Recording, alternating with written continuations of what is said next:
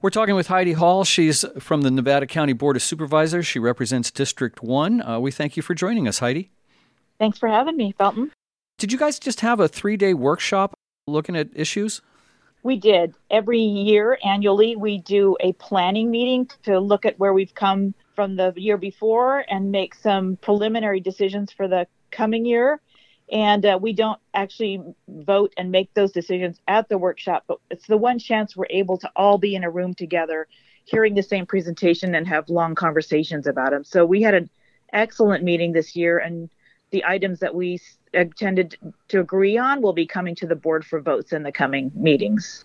We addressed every single one of our priorities, and we did a deep dive into where we've come and then where we want to go. We looked at our vision and mission. We reevaluated our code of conduct. We talked about communications and outreach. So it really covered the gamut. And I'd be happy to share some of the, details on, for example, broadband and homelessness, which have been some of our key objectives in the last few years. Well, why don't we start with broadband? What came out of that? With both broadband and homelessness, it's actually a way to show that when we set objectives, we hear what the public wants, we set objectives and vote on them and agree to them, which we've done pretty much unanimously. That makes sure that there's enough staffing and funding to go to that initiative. And so in both of these cases, we set the objective. We started putting them in objectives a couple years ago, about 5 years ago. And then most recently, they both became standalone objectives. And so we've really generated a great deal of really great activity. So we have some good stuff to show from last year. And more importantly, it's setting us up to be ready for new projects as this new funding is coming down the line, both with broadband and homelessness. With broadband, we have a policy and we did a map and we did a strategy. And all of those are now going to be updated to incorporate sort of the requirements of the funding that's coming down. What's really exciting is that we started a programmatic EIR, which will complete this year. And I think we're the only county doing this right now, but it's going to put us in a position to have shovel-ready projects for broadband when the money is finally released from the feds. And that means that we don't have to do an EIR, or applicants don't have to do an EIR for each project that they come in for. We're supporting ISP projects that we now have that everyone knows about, I think, Race and Spiral, and a couple of small micro neighborhood networks. We're doing a survey and map that we're now drilling down to this year. I hope we'll finish that. So we'll be drilling down to individual properties. We're going to look at levels and gaps.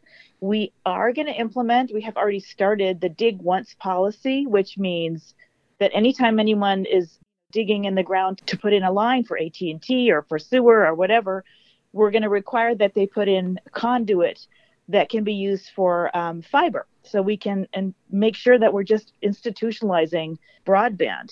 And then we're going to look at a JPA model that the RCRC is suggesting, so that we're collaborating with a number of counties around us. So all of that is super exciting, and we're going to be ready to take money that's coming down. But for now, we're probably going to be voting on reserving $1 million of ARPA funds for broadband infrastructure, including line extension projects and then the dig once conduit installations. And we're anticipating that we can use this money for match for much larger amounts of this federal money. And then we'll be voting on this, obviously, allocate $250,000 for round 3 last mile grants. And those are the local folks who've been coming in and just setting up shop wherever they can and helping us get those middle mile or lines that are coming out, partly into the community and finish those up to connect houses in that neighborhood. So that's a summary of what we're doing. And it's all pretty exciting. The last mile people are the hardest to connect. And I'm proposing that for the next folks that come in and want to have projects, that we require them when they want to have a neighborhood project, may require them to use economies of scale and connect everyone. We'll see if that flies, but that's my goal. We're talking with Heidi Hall, Nevada County Supervisor for District 1. So we talked about broadband. Let's talk about homelessness now. Homelessness is, again, another effort that we really ramped up about 5 years ago and then made it its own separate objective. We've seen some pretty significant change in the last year. We've dropped the number of homeless folks by about a third when you look at the unsheltered or families under 18 and veterans. We have more homeless folks that we know with mental illness, and that's actually a sign that more people are coming in to us to get services. So that's been a pretty significant drop. And we've got this goal to house every veteran. We had hoped to do it by the end of this year. We didn't quite make it, but we'll be doing that next year.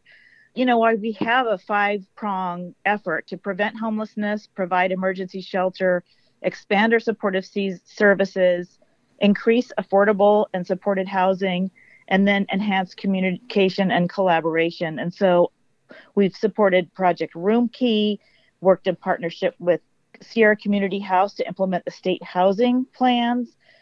We've completed the renovation of the Odyssey House, which is really exciting. And we've got 175 units of affordable housing completed and leasing. So we're in good shape. And what we're hoping to do in the coming year now is to avail ourselves of additional money to expand all of this. Funding largely flows through the county and the Continuum of Care. It's a group that comes together to deal with this issue.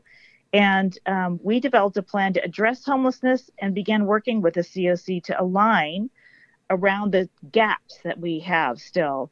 And so last year, the state published legislation tying homeless funding to local plans that align with the continuums of care. And since we already have one, all we need to do now is update ours to incorporate the state requirements and return to the board for us to approve. So what we're looking to do is make ourselves available for $2 to $4 million in homeless funding that's coming down. And we want to provide that to all 5 of the prongs of our objective. And then the second important thing that's happening in this year is that CalAIM is a new state healthcare reform initiative that really would make it possible to use Medicare and Medi-Cal, to use Medi-Cal specifically, to expand it to be able to cover more issues that align with homelessness. So it has a whole person care approach, and it would give us more opportunities to sustain our program, specifically our innovative home team, which we're really proud of.